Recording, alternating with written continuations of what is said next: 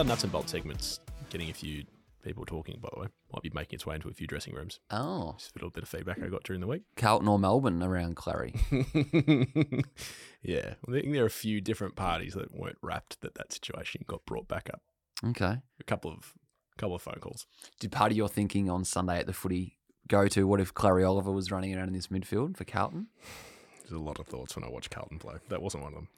What do you got for me? I want to talk about Tom Mitchell as the ultimate relationships trade. Good one. So take you back to 2021. At the end of that season, Hawthorn is driving him out. Well aware of what's happening under Sam Mitchell. He's just taken the reins from Alistair Clarkson in what was a messy handover. Oof. Mitchell has 2 years left on his deal at that stage, and Sam Mitchell knows that he's not part of his future plans.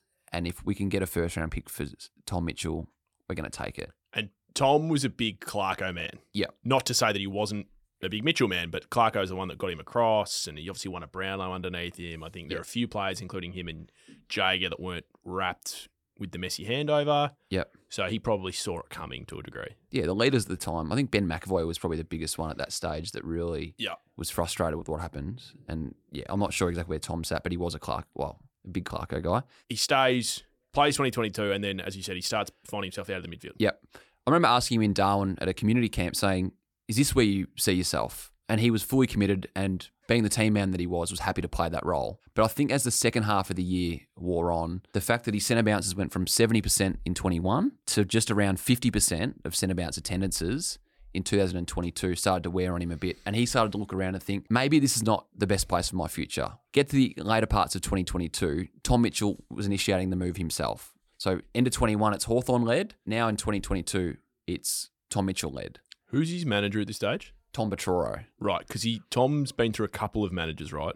Yes, he has. A different one at Sydney. Mullen? Yep, that's right. Phil Mullen. Tom Petroro is a big part of this as well. So it's a pertinent point that you raise. So for those who haven't listened to the tradies much before, or would just need a quick reminder, Tom Petroro, head of TLA, which manage probably 60% plus of AFL footballs. Around that. Former boss Craig Kelly, who is now, of course, CEO of Collingwood. Tom Petroro, along with Paul Connors, the two biggest heavy hitter player managers in the game. Yep. If you want to get something done, you go to them. And whereas Craig Kelly was the boss of TLA, or the big boss, he was very hands-off in terms of the player movement. But Tom Petroro he's probably got 30, 40 players under his own watch. Yep. But then when every other trade comes in at TLA, he's very hands-on around the manoeuvring there. He's the boss of the player movement at TLA, Tom Petroro. They also manage more than 50% of the senior coaches, which makes it interesting. Yeah, one of those is Craig McRae at Collingwood. Tom Petroro at TLA, his group also manages Tim Taranto, who is managed directly by Matt Bain. Now, at the time, Tim Taranto is weighing up a move, settles on Richmond. Collingwood also had some interest.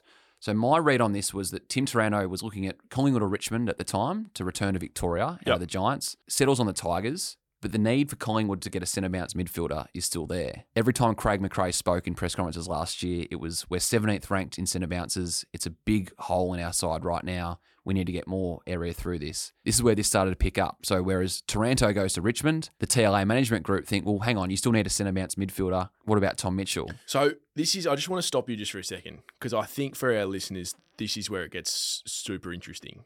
And that is the impact that the bigger player managers can have in pulling the strings, in being puppeteers here, is that they help bring people and clubs together. Well, he's actually going to go to another club. But what we do have for you is we can give you Tom. I think Tom's still of interest. Yeah. It's not just clubs hunting players. Yeah.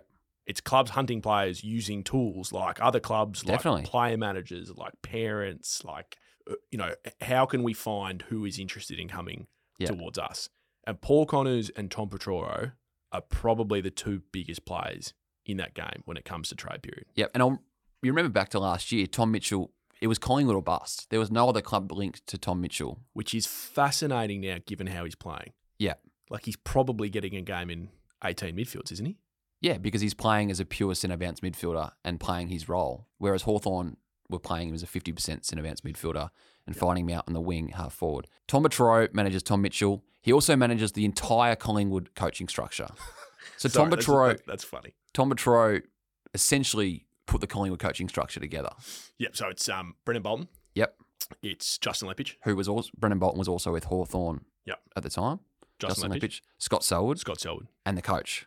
Yep, Craig McRae. Then you've got Graham Wright as the list boss and head of footy at Collingwood, who brought Tom Mitchell across to Hawthorn. So there's links everywhere From here. Sydney. Graham Wright walks into trade period day one. We asked a question because it's doing the rounds at the moment that Collingwood are in talks with Tom Mitchell. It's sort of bubbling along. Graham Wright tries to hit it out of the park, saying, no, there's nothing to see here. You know, Classic righty. yeah. Let's be honest. Yeah, classic righty. One of the best operators in footy, but loves a deflection. And then you fast forward that this was always in play because you've got the coach on board with the player manager who wants him. Yep. The player wants a fresh start in Tom Mitchell, and the head of recruiting has a relationship with him from their time at Hawthorn together. Mm. The midfield coach, Brendan Bolton, big fan from their time at Hawthorn together. It just worked. Tom Mitchell gets to Collingwood in the last hour of trade period, and now he's playing like one of the best midfielders in the competition again. It's amazing, really, the what if that hadn't happened. Mm. If he was stuck at Hawthorn. Yeah, and it's my belief, you might know more, but the Hawks are paying some of the deal Yeah, I think for Tom to play at Collingwood for 1 year. Yep. And the fact Similar that to what they're doing with Jager at Freo. Yeah, and the fact that it was only 1 year left on the contract compared to the end of 2021 when he had 2 years left made the deal a little bit easier to get over the line, given that he only had 1 year owing for 2023. Can I ask you a question? Getting slightly off topic, but I think it's a key question when it comes to trade. Do you think that coaches and clubs have an unhealthy obsession with getting rid of older players before they need to get rid of them? I think there's an element of that, definitely. I think players' papers are stamped too early. Like, so the argument that Hawthorn would have is that, well, if we kept O'Meara and Mitchell, then certain players aren't getting a gig in the midfield. And just on the Hawthorn, actually, that's the other thing I wanted to point out in this. They were 18th for centre clearances last year, and their midfield was ranked 18th in the competition by a lot of metrics. They're actually in the top 5 for a lot of metrics this year when you look at their actual pure midfield, Hawthorn. I have it's a bit of a bugbear of mine that clubs try to get it. 15 years ago, it used to be, oh, guy's 34. He's got 2 years left on his deal. We should probably be. Yeah. Now it's like when someone's 29. Oh, well, we've got these kids coming through. They might be as good. We should try to sort of phase them out. It's like, no, just play your best team. Yeah. Every week and see what happens. No one thought Collingwood were going to go up the ladder like they did, and they have. And Collingwood held on to Pendlebury, Sidebottom, and those guys through that, when at other clubs they may have had their papers stamped. Yeah, I just think, look, for footy, it makes a bit more sense because you've got the draft every year. So you're actually like forced by the rules to attempt to regenerate every year. Like you have to take a certain amount of draftees. The Australian cricket do it all the time. They're always trying to be like, oh no, we're leaving this guy out of the squad because we need to get the next generation through us. You guys don't have a draft? Why? The guy could play till he's 50 if he's still making runs. Who cares? Yeah. In America, they Air raid siren. Yeah, good point. No. Keep going. No, that's fair. I like it. That's fair. In overseas, in Europe and the US in sports, Yeah. they don't have the obsession with people's age. We do now here heaps. Yeah. And it frustrates me. And to play devil's advocate on that for Hawthorn, as you said, Mackenzie's probably playing on a wing or half forward. Cam Mackenzie, now he's playing midfield. Josh Ward, the same. Will Day. Yeah, Will Day's probably playing at half back still. Now he's centre bounce midfielder. No, but Mitch, you can have lots of midfielders. Yeah. Western Bulldogs won the flag in 2016 playing 16 midfielders. Yeah. You find room for them if they're good enough. It doesn't mean at 29, 30, 31 you have to start shipping off ball-winning midfielders because you think their time's up. Anyway, I'm in the minority. I'll admit that. I'm just saying. That's my perspective. And we should do a nuts and bolts on Jager O'Meara because I think if Hawthorn had their time again, they would have only lost one of Mitchell and O'Meara. Well, they wouldn't have lost Mitchell, O'Meara and Gunston. Yeah. That was a mistake, losing all three. But the O'Meara thing happened so quick that it was almost like a runaway train. Yeah, we should do nuts and bolts on Jager O'Meara. Because I think they were sort of had their head around Mitchell leaving late in the year.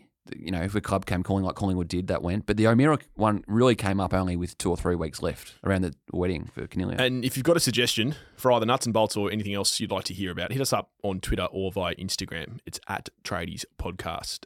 Any good journo will tell you that it's always good when someone else gives them ideas or does their work for them. So if you can give us suggestions. Especially voice memos. We love voice memos.